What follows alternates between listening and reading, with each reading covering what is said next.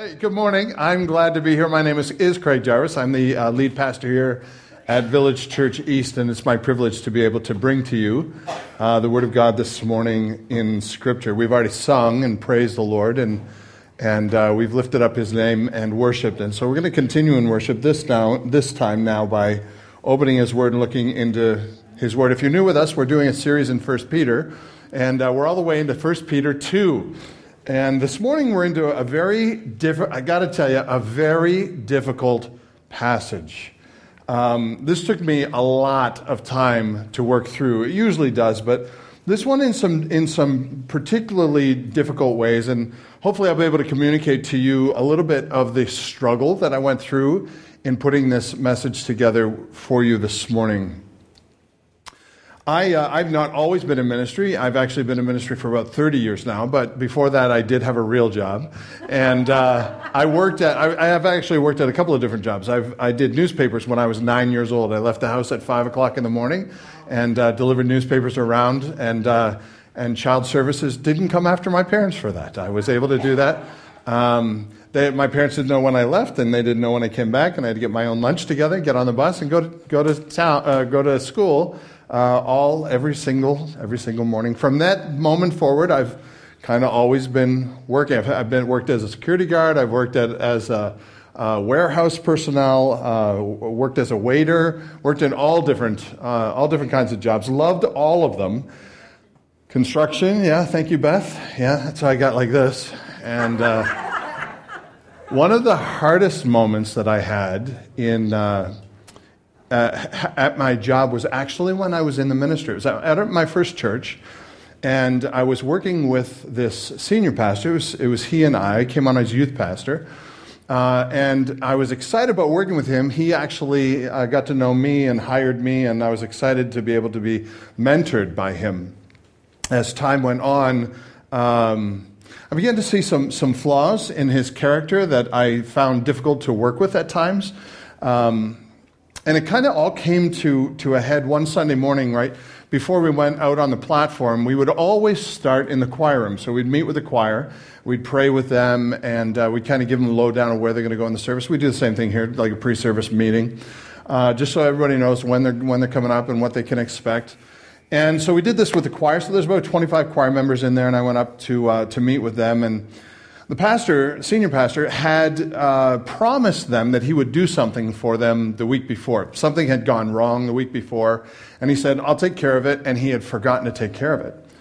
He was embarrassed about that because the choir was asking him, hey, did you take care of this thing? And he actually had forgotten. And so he's standing literally in front of me. I'm standing behind him. The choir, they had all practiced. They're all sitting down, and they asked him about it. And it was a really important thing to them. They needed it to work that morning. They didn't want the same thing to happen that morning. They needed that job fixed, done. And he said, and he did not do it. And so this is what he said. He said, I would have done that. I gave the job to Craig, and he dropped the ball on that. Now, I had no idea what he was talking about. I didn't even know there was an issue from the week before. None of that. And I was standing right there, and I was listening to this. Now, this is not the first time he had done this, and so it was kind of like, oh, man, I'm embarrassed in front of 25 people. I'm the young guy. I'm like 23 years old, so they're looking at me and going, yeah, he's just a young guy. He doesn't know really what he's doing, so we'll give him leeway. But it wasn't my fault. I hadn't dropped the ball. He had. And so afterwards, and I didn't want to embarrass him, I didn't want to say anything, and so as the choir is flowing out, I went right up to him. I said, listen, I don't know what you're talking about. You never gave me a job to do. I didn't drop the ball because I didn't know that job needed to be done. And he said, this was his response, he said, oh yeah, do you want me to call him back in and I'll tell them that I made a mistake? And by that time, half of them were gone, and I said, it's no big deal, let them go out. It's a difficult thing when you work with somebody that treats you poorly. It's a difficult thing to work under somebody who has authority over you that you don't respect. We get into this portion of 1 Peter, and Peter is talking to a group of people that want to live for the Lord, but live among a group of people that don't necessarily even desire to live for the Lord. They don't even know the Lord. Their values are different. Their interests are different. They're being made new by the Spirit of God. Their priorities are different, and they live among this group of people over here that are the same. They are not redeemed. And so they find themselves wanting to live for the Lord, but in effect, having to operate working for and working underneath people with authority and living with people who have authority over them. And they're constantly, like me, getting disheartened with the situations. At that moment, in the choir room, my respect for my boss went down a little bit. And right there, I had to know, I had to go out to the service and I had to sit through the morning service, and I still had to give him his rightful place of authority over me and over the church. But my question to you is, what do you do when you have to work with somebody, or you have to live with somebody who has authority over you, or you have to live with somebody with authority in some aspect around you, and you just, for the life of you, can't respect them? These sojourners that Peter is writing to, these were exiles. They raised their kids differently. They valued different things. They loved different things. They're being persecuted under the Roman Empire. This is the beginning of the persecution that eventually leads up to the Colosseums, where Christians are thrown to the lions. But they yet still have to work with and respect with those, give respect to those who have authority over them. And the question is, how do you do that? Church, how do we do that? Because my situation is probably very, very familiar to many of us here this morning, many who are listening this morning. How do we get along? What recourse do we have as believers when we don't like our leadership? How do we live godly while living with authority that has no regard for living godly? So I take you to 1 Peter 2 and verse 13. Let's jump in this morning. Peter begins talking on the subject by saying, "Be subject for the Lord's sake to every human institution, whether it be to the emperor as supreme or to governors as sent by him, to punish those who do evil and praise those who do good. For this is the will of God, that by doing good you should put to silence the ignorance of foolish people." This is a very difficult concept to grasp. So we're going to take a little time this morning and work through this slowly. First of all, we are subject to people in authority over us, just like they were in Peter's day, for one reason. And that reason is for the Lord's sake. In fact, this is a theme that runs through here. Verse 13, "Be subject for the Lord's sake to every human institution." Verse 18, "Servants," that's workers, "be subject to your masters, your bosses, with all respect, not only to the good and gentle, but also to the unjust." In other words, not only to the good bosses, but also to the bad ones. Verse 21, "For this," Peter says, "this subjection, this attitude of subjection, for this you have been called." Now, first of all, let's talk about what subject does not mean. All right? Subject does not mean allowing yourself to be taken advantage of. Subject does not mean staying in a situation where you are abused on a regular basis and not doing anything about it. That's not what we're talking about. It's not a question of do I stay or do I go. There's a lot of options that we have in between staying under the authority of a person or an institution or leaving. There's many, many stops in between. And sometimes we need counsel to know how to handle different situations, but God has you where you are for a purpose. God has put you in that. God didn't wake up this morning and go, "Oh man, Catalina has a bad boss. I did not see that coming." It's not a surprise to him. He has you where, not that Catalina has a bad boss. I saw her. She's in my line of sight. She's going, I don't know. I'm not even going to talk about that. But there's an aspect of God's sovereignty that He knows where you are, and He has you there for a purpose. All right, and that purpose is not to fight or flight. There's a lot of steps in between. Also, every one of your instances and everyone who's listening to this are way too complicated to deal with all of them in one fatal blow this morning. So what I want to do is I just want to look at the seed, where we start this conversation and where Peter starts this conversation, the starting point. And I want to talk about what it means to be subject, and then I want to let the Holy Spirit apply it to your situation.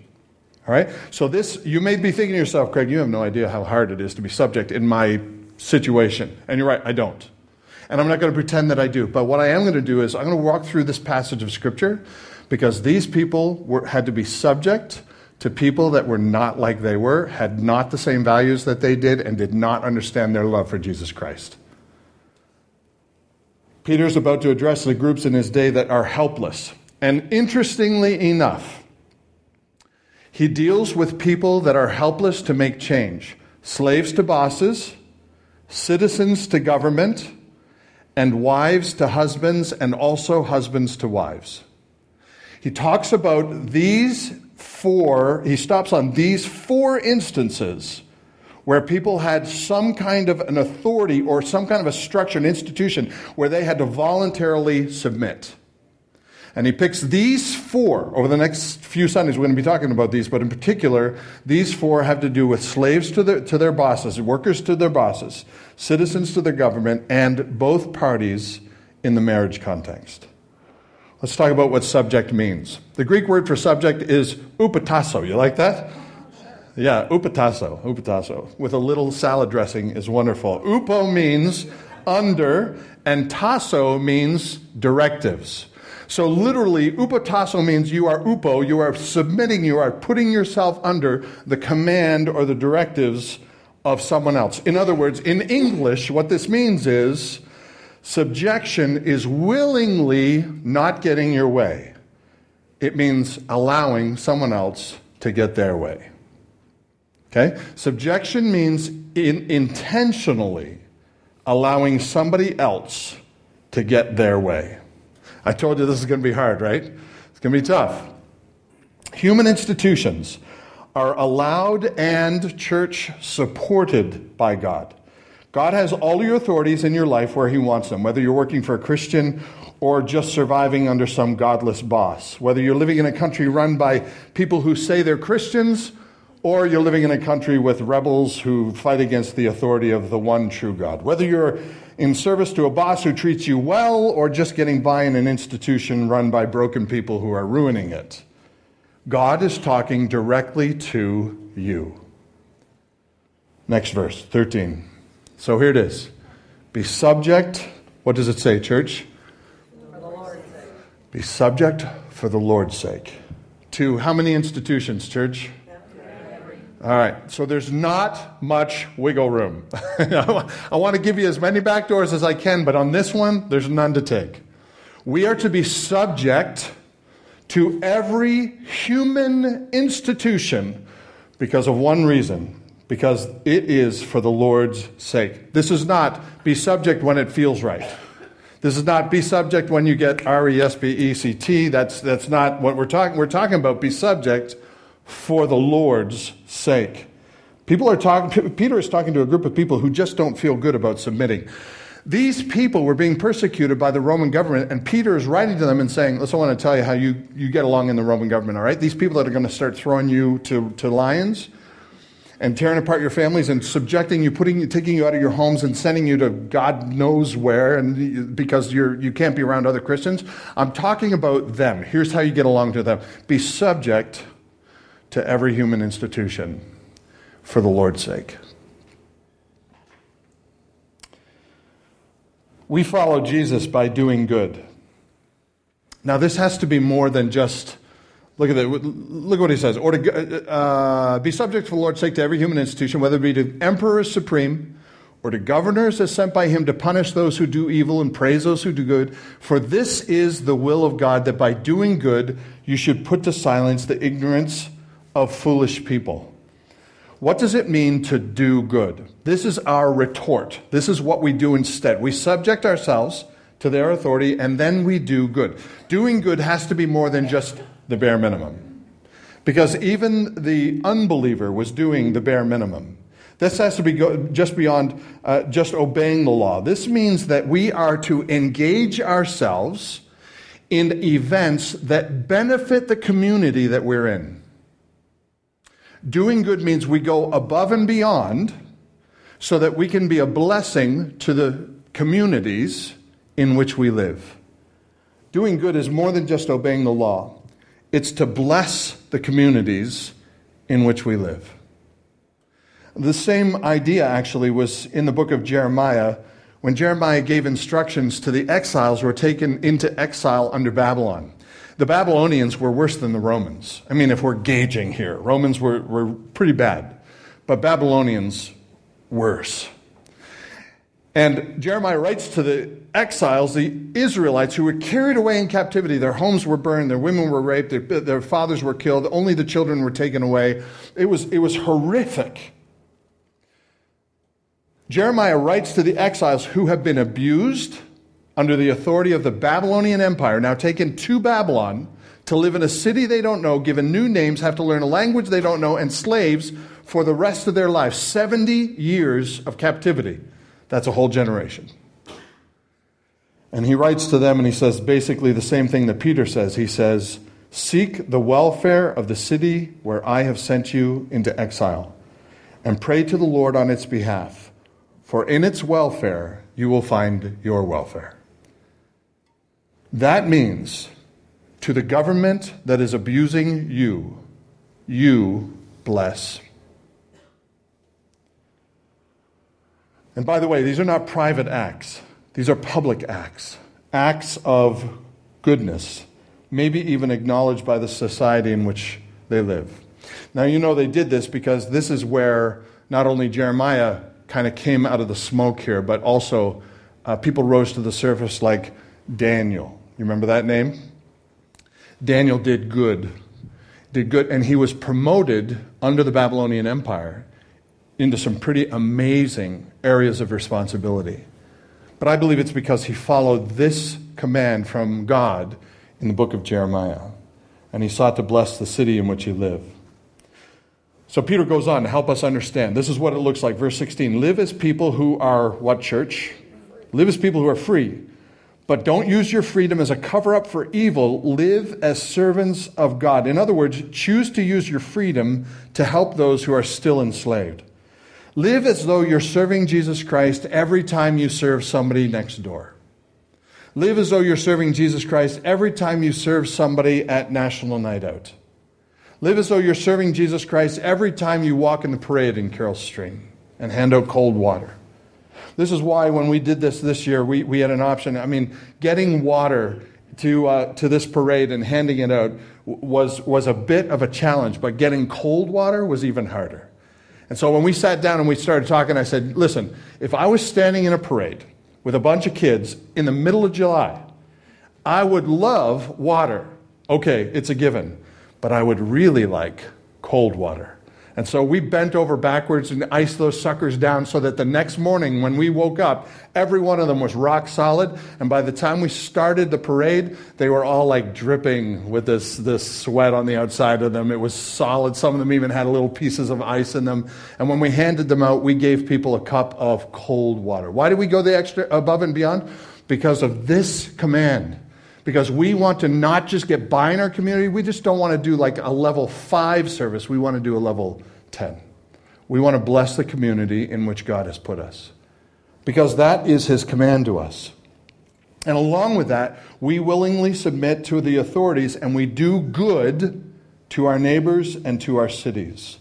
He goes on to say in verse 17, so honor, how many people, church? Honor everyone. Love the brotherhood, fear God, honor the emperor. These 3 words, honor, love, and fear. I broke them down into a wonderful chart that Megan had to do a little bit of work on for me, but it helps me understand a little bit more of how this actually looks.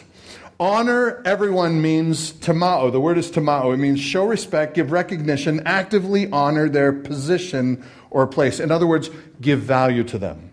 Whoever you meet, whether they're on your scale, whether birds of a feather flock together, whether you kind of click with them or you don't click with them, we honor how many people, church? Everyone. Everyone is valuable to God. Therefore, everyone is valuable to us. It doesn't matter their economic status. It doesn't matter their religion. It doesn't matter their sexual background. It doesn't matter the color of their skin. Honor everyone means honor everyone. This is why if you study Scripture, there's no way that you can have any kind of a racial bias or anything like that. It does not exist. Which drives me crazy, because when people look at us and they say, oh, you believe the Bible, you must be a racist, I'm going, oh, you obviously are listening to what other people say. You should really read it for yourself. Because it says, honor, church, how many people? Everyone. Everyone is included in the group of people that we give value to. Honor everyone. That's everyone in your community. That's not just everybody in the church. And it's broken down for us in some pretty cool ways. He says, fear God. Now, fear God is the center. This is where we start from. Without fearing God, you'll never get to the aspect of things where you can honor everyone. But fearing God means to surrender your rights. God is the greatest authority. And so we voluntarily surrender all of our rights to God. This is what we do regularly at church. This is why you listen to me for half an hour, 50 minutes, if you're on a good day, 40. All right? So this is why you're here. Because it's a good reminder to us that without the ability, without the understanding that God is at the center of our lives, we'll never get to the place where we can honor everyone. God has to be the center. Our fear of God means that whatever God says, we do. We don't get to question it. We don't get to debate it. Now, there's some aspects of what is taught in Scripture that I love to talk about, and we're going to have varying views on it. But at the very bottom, both of us agree, whoever I'm talking to, if they're a believer, but we all agree, whatever God says, we do. And to not do it is a dangerous place. You don't want to live. And for Christians, we love to obey God. Our fear of God stimulates actually our love for Him because we understand who He is and therefore who we are. So fear of God means simply this: I surrender my rights to the greatest authority of all, and that is God. The second section is, I love the brotherhood. Now, who's the brotherhood? Who's brotherhood? Brothers and sisters. Who's the brotherhood? Yeah, that's right. We are. Those who know Christ as their Savior in this church or other churches or all around the world, if you follow Jesus Christ as your Savior, you are a part of this brotherhood. Now, the love that is here, the brotherhood, is agape. Does anybody know what that word means? Love. Yeah, that's right. It means love. Give this man a gold star right here in the front row. Love means love. Now, agape is like the epitome of love. Agape means I sacrifice everything in myself for this other person. It's very difficult for us to get an illustration of what agape means in this world. The closest thing that I could explain to you is my love for my wife or my love for my children. Right? No matter what kind of morons my kids turn out to be, I'm going to love them. I know. They're such angels. They're such angels, yeah. They allow me to say stuff like that because they're so far from being, that. What would you not do for your kids? What would you not sacrifice for your kids, right? How would you love your spouse in a sacrificial way? It is the best example of what we have for what this love means. Love, agape, is the way that God loves us. And when will God leave us or forsake us? Never. That's agape love. It's a love that bends over backwards for the other person. So what this means is that kind of love will draw out subjection on my part. I will willingly submit to my wife, whereas I may not willingly submit to you in the same way. Right? It's a different kind of passion that I have to love my wife in a way that willingly defers to her. We may go out for dinner, and I may say, where do you want to go for dinner? And she'll say, Panera Bread. And I'll say, I don't really want to go to Panera Bread. I'd rather go to Texas Roadhouse. There's a new one just opened up the road, by the way. Yeah, just FYI, it's a great restaurant. One of our own works there. Alex, where are you? Where are you? Where's she? Alex works over there. Yeah, she loves it. And it's better because she's there. So kudos to Texas Roadhouse, right? So I really want to go there. Beth would say, no, Panera Bread's much better for you, Craig. And I'm going, I'm willing to give a year of my life just to eat another steak. I'll do that. But because Beth wants to go to Panera, I may say, yeah, okay. I will willingly defer to. Now that's a silly illustration. Talk about something that's harder to do. That's the agape love, where I willingly defer, even though I may have a different passion, a different idea, a different need. I may say, I'm not going to do that. I'm going to do this because I willingly defer to the brotherhood. That's why when you come to church, you'll find a group of people that are like, what do you want to do? We want to do what you want to do. And it's a great place to be when you can live like that. That's agape love. There's another circle. And that circle has the word honor in it. Honor the emperor. Honor human institutions, in other words. And this is the idea of being willing to submit to. I'm willing to submit my rights, my needs, my wants, so that I can honor the institutions, the human institutions that God gives me. This is an intentional decision to joyfully obey authority structures until I'm required to violate God's law. And then I don't violate God's law because that goes back to the center of the one that I have to obey. If God says it, I have to do it. Okay, Craig, but what if the civil authority does godless things? What if my civil authority does bad things with the money they take from me in taxes? Shazam, they do. If you didn't know that, then you're living under a rock somewhere. My taxes go to support abortions, which I do not believe in, and I think are murder, personally. That's my personal viewpoint. I'd love to talk to you about it if you want to talk about it afterwards. But this is my viewpoint. I don't like giving my money taxes. Planned Parenthood, over the last 3 years, has taken $1.5 billion of federal taxes to support their abortion clinics. I don't like doing that. But because I live in this world where God has put them as my authority, I pay my taxes. I follow what Jesus said, give to Caesar that which is Caesar, and to God that which is God's. God gets all this. Caesar gets the paper that has pictures on it. This is why I don't have a problem drinking coffee at Starbucks. Starbucks doesn't agree with all my convictions. In fact, they agree with very little of my convictions. But I pay the money for what I consume, and they are responsible for using that money as they want to use it. That's every one of us has to stand before God. And they do as well. And so I don't have the same convictions that other people will have where they don't want to give their money to this organization or that organization. If I try to gauge every place where my dollars are going, I'm going to drive myself insane. You buy a bottle of bleach, where's your money going? You have no idea. But this is the battleground. This is our war. We stand for our convictions, but we honor human institutions. And these are just more than just words that we say. This is the genuineness that God calls us to. This is living out who we are, our identity. My identity is deeper than my sexual orientation. My identity is deeper than the color of my skin. My identity is found in what God thinks of me. That's my identity. And so I must live up to that identity first and foremost. That's why he says in verse 18, he starts on the roll. Servants, be subject to your masters. What does he say, church? I told you it's hard, right? Yeah, you may want to leave at this point. It gets worse. Be subject to your masters with all respect, not only to the good and gentle, but also to the morons.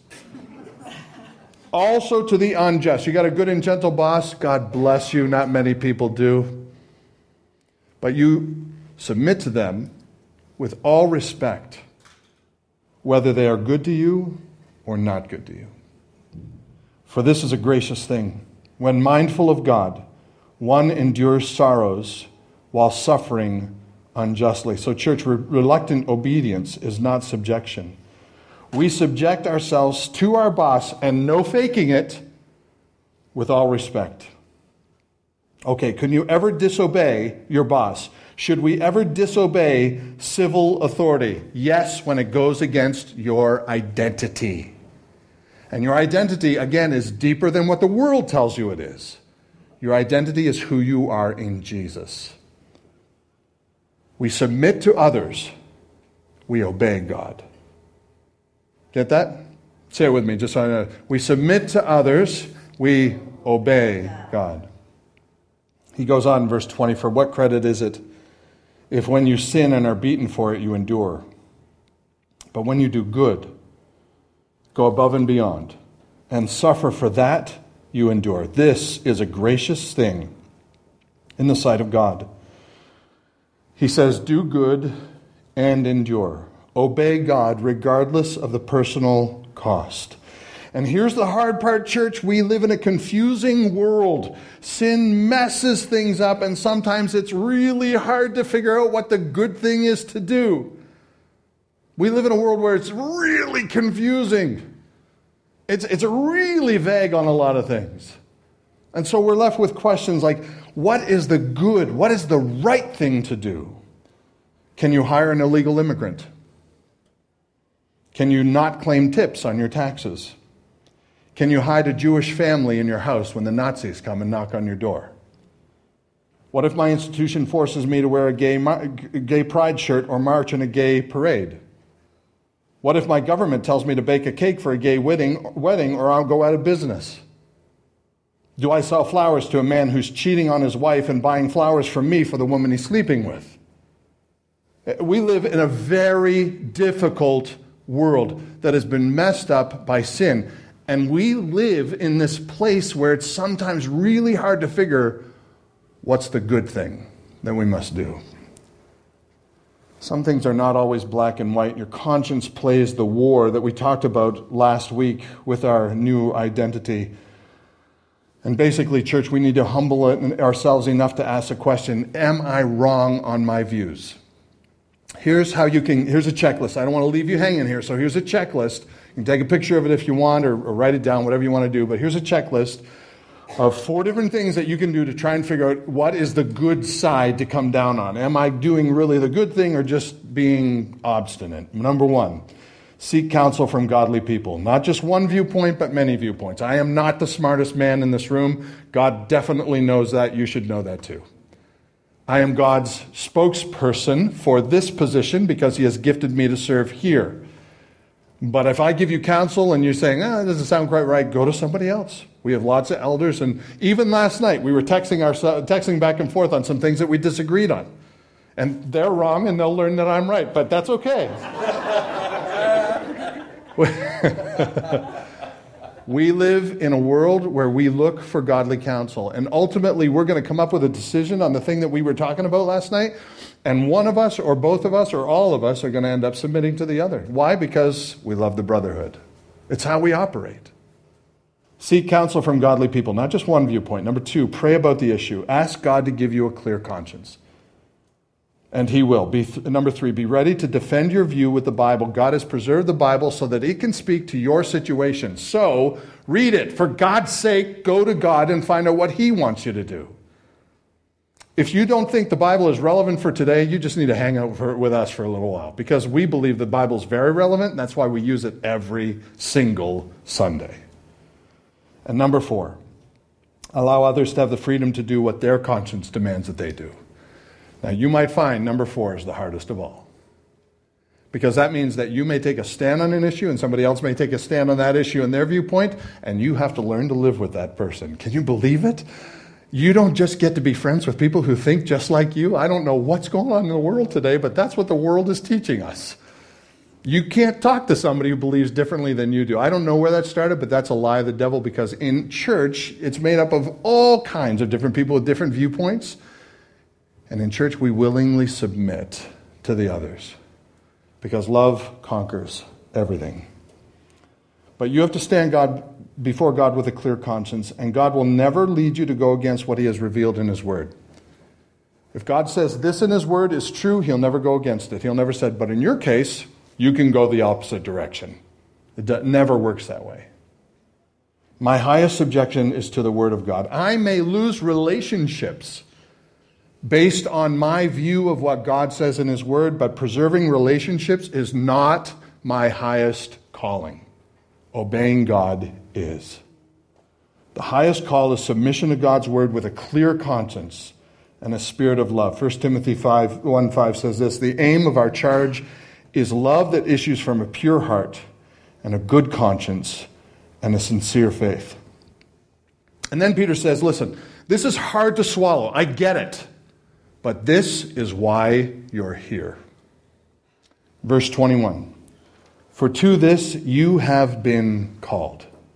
Because Christ also suffered for you, leaving you an example so that you might follow in His steps. He committed no sin, neither was deceit found in His mouth. When He was reviled, He did not revile in return. When He suffered, He didn't threaten, but he continued entrusting himself to him who judges justly. Our highest call is to submit to God in a spirit of love.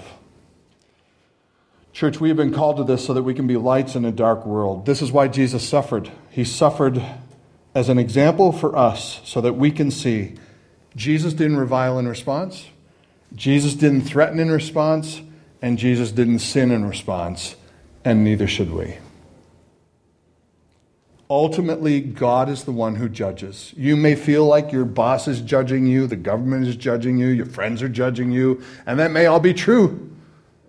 But your greater judge is God. And someday you'll have to stand before him just like I, and you will give an account for the way that you lived your life. And so we entrust ourselves to him who judges justly. When Jesus submitted to authorities, he in reality submitted to God. That's why he goes on with the example. He himself bore our sins on his body on the tree that we may die to sin and live to righteousness. By his wounds you have been healed. For you were straying like sheep, but now you've returned to the shepherd and overseer of your souls. Peter's point, take your cue from what happened to Jesus. What happened to Jesus wasn't fair, it wasn't true, and it was evil. But Jesus submitted to that so that God's will could be done. And I want to tell you, you have no idea what God's doing in your life. I have no idea why God put that pastor as the lead pastor for my first exposure to working in a church, because it almost knocked me out of the ministry. But I do know this, whatever God did in my heart through that circumstance built me into the person I needed to be next day and the next day and the next day. The point is submit to others, obey God. So what? How do we win? We yield to submit. That's how we win. That's why it's a mandate for us, for the Lord's sake. The governors and the emperors sent by God. This is the will of God. This is your calling. God is working out a grander picture than you could possibly imagine. Your job is to submit, to honor, to love, and to fear God. That's our job. The way we win is possibly by losing our own rights. I told you it's hard. It's hard, right? This is a hard one, right? I know. Keep our minds focused on the most important thing. Joyful submission is the most compelling tool in our box. That's why in verse 12 he says, keep your conduct among the Gentiles honorable. So when they speak against you as evildoers, they may see your good deeds and glorify God on the day of visitation. Demanding steals your power and sabotages the gospel message, but submission amplifies the gospel power in your life like few other things. Because the world is not used to that. That stands out. And Jesus is our example of how to do this best. Number 2, not a carpet to walk on, rather an example to follow. Now, that's brilliant. You should really take a picture of that because that is really good stuff. Not a carpet to walk on, rather an example to follow. Take advantage of the appeals process when you can. Picket, speak out, make your voice heard, whatever you can. Whatever appeal process you have, take it. Go to the HR department. They are sent from God too. Whatever you need to do, do it. Take advantage of all these routes. But sometimes we may lose and end up doing things we feel uncomfortable doing. Do it with joy. I must obey my conscience as it is remade under the authority of the Holy Spirit. I will continue to fight for the rights of the unborn. I will continue to speak against it. And I may have offended you this morning. My purpose is not to offend you. My purpose is simply to tell you where I stand on this issue. I don't want to offend anybody. But I do want to stand up for the rights of the unborn. I feel strongly about this. And so I'm going to preach that. As long as I'm allowed, I will preach that. And when they come to arrest me for preaching that as intolerant speech, I will with joy go to jail. I will submit to the authorities. What about muddier areas? Should I teach curriculum I don't agree with? Can I promote a cause I don't believe in so I can keep my job? Should I join a plot to kill Hitler? That's up to your conscience. That's completely up to your conscience.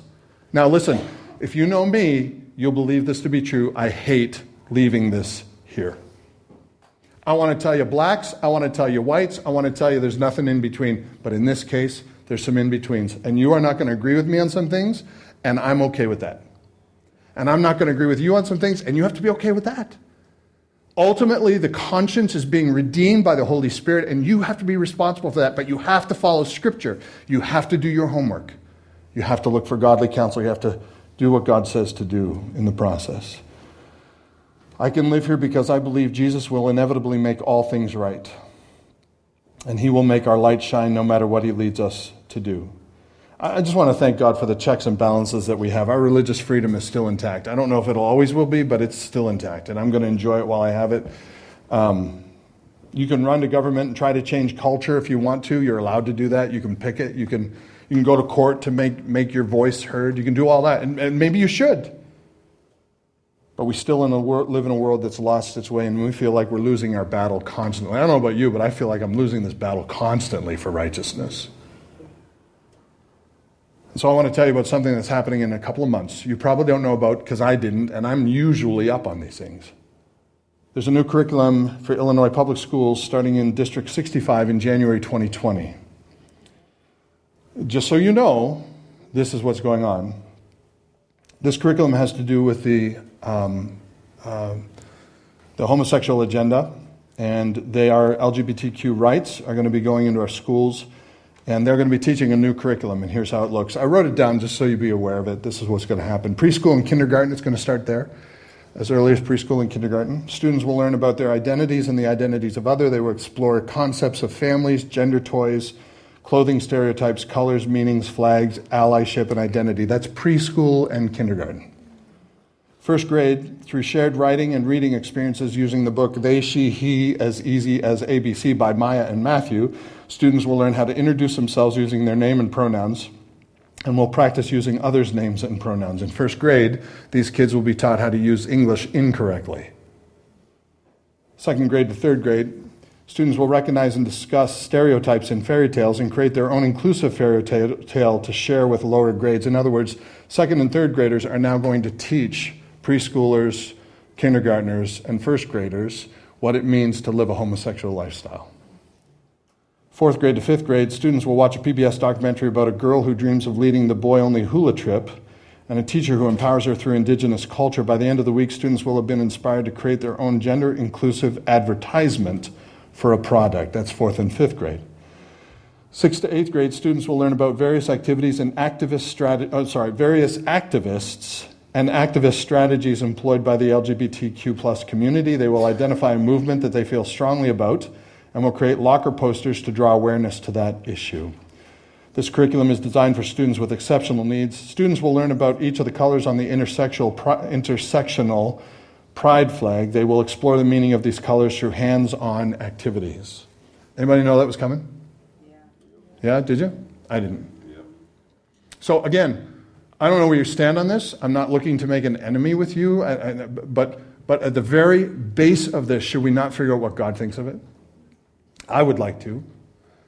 And I happen to believe, looking at Scripture, that God would not approve of this. And more than that, this is becoming very more than just normal. This is now indoctrination, so younger kids can teach smaller kids than themselves.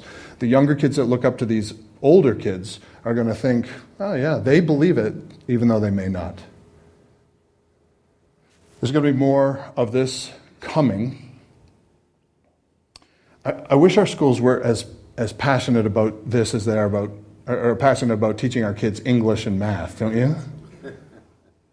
So let's take advantage.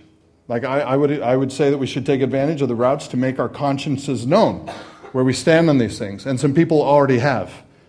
And here's the response they got. On October 8th, District 65 School Board President Suni Kartha sent parents and staff a statement, quote, "Our administration has heard from a number of parents who want the ability to opt their children out of this curriculum. The District 65 Board of Education does not support allowing students to opt out of this or any curriculum that seeks to include a more complete account of the role of historically marginalized people in our society. As such, curriculum is vital to support our district mission of preparing students to contribute positively to a global and diverse society." In other words, no. No one's going to be able to opt out. So, what are our options? Well, I don't know if this goes across from District 65 to all of Illinois or all the United States. If you're a teacher, you're going to have to determine if you want to do this. Are you going to join in this? Because if you don't, you may lose your job, or you may be seen as an intolerant person. We may need to look at homeschooling. We could see a mass exodus from the public schools. I don't know what's going to happen, but this is going to create an issue. We should take advantage of every avenue that we can to say we do not agree with this. We do not have to submit to this because I believe, as many believers do, that this goes against God's word. Ultimately, we may see a birth of homeschooling, and maybe they'll be attacked next. I don't know. But ultimately, we follow our conscience regardless of the cost. Church, we follow our conscience regardless of the cost. Now, you may sit there and think to yourself, well, Craig, that's not a big deal. Some of these things that you've been talking about aren't such a big deal to me, and I respect that. That's fine. Just wait. Just wait. Because inevitably it will come across an issue that you do feel strongly about. You may disagree with brothers or sisters over many things over the next 5 years, and I want to tell you over the next 5 years it's only going to get muddier. But we have to learn, church, we have to learn to live with each other, even though we may disagree on areas, even like this. We have to learn how to live with one another. Unity that we find in disagreement is the light for Jesus Christ in this darkening world. While I don't agree with this stand, I got to love the people that made up the program. Right? Tough when they force me to do something I don't want to do. Welcome to exile living. Finally, last thing, our willingness to submit ultimately works for good. Our willingness to submit ultimately works for good. Now, this is very hard to hear, but you should know that verse that I told you about the Babylons. You remember that? When the Babylons took the Israelites into exile? Do you remember that? And they had to work for the good of the city. For those of you that know your Bibles, you'll know that Jeremiah 29 is a very popular verse for a lot of Christians. But we don't read Jeremiah 29 verse 7. We skip down a little bit. You should know in context, this brings up one of our favorite verses. After Jeremiah says, work for the benefit of the city and for the people that took you into captivity and for the people that hurt you and continue to do so, work for their benefit. Submit yourself to them.